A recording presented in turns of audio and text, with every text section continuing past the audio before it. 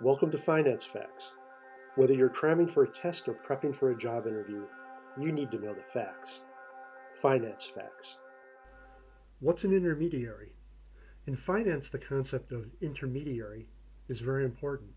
And like many terms in finance, you already know more about what it means than you might think. The verb to intermediate means to get into the middle of two things, in between. It's the same in finance, although we're talking about money. To understand this, let's look at an example. A bank is a classic example of a financial intermediary. When we deposit money into a bank account, we expect to earn interest.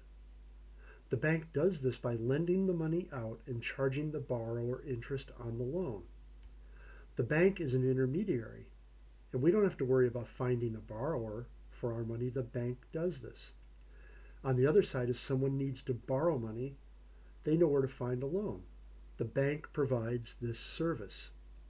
Because the bank functions as an intermediary, they're allowed to charge a fee. And this is only fair.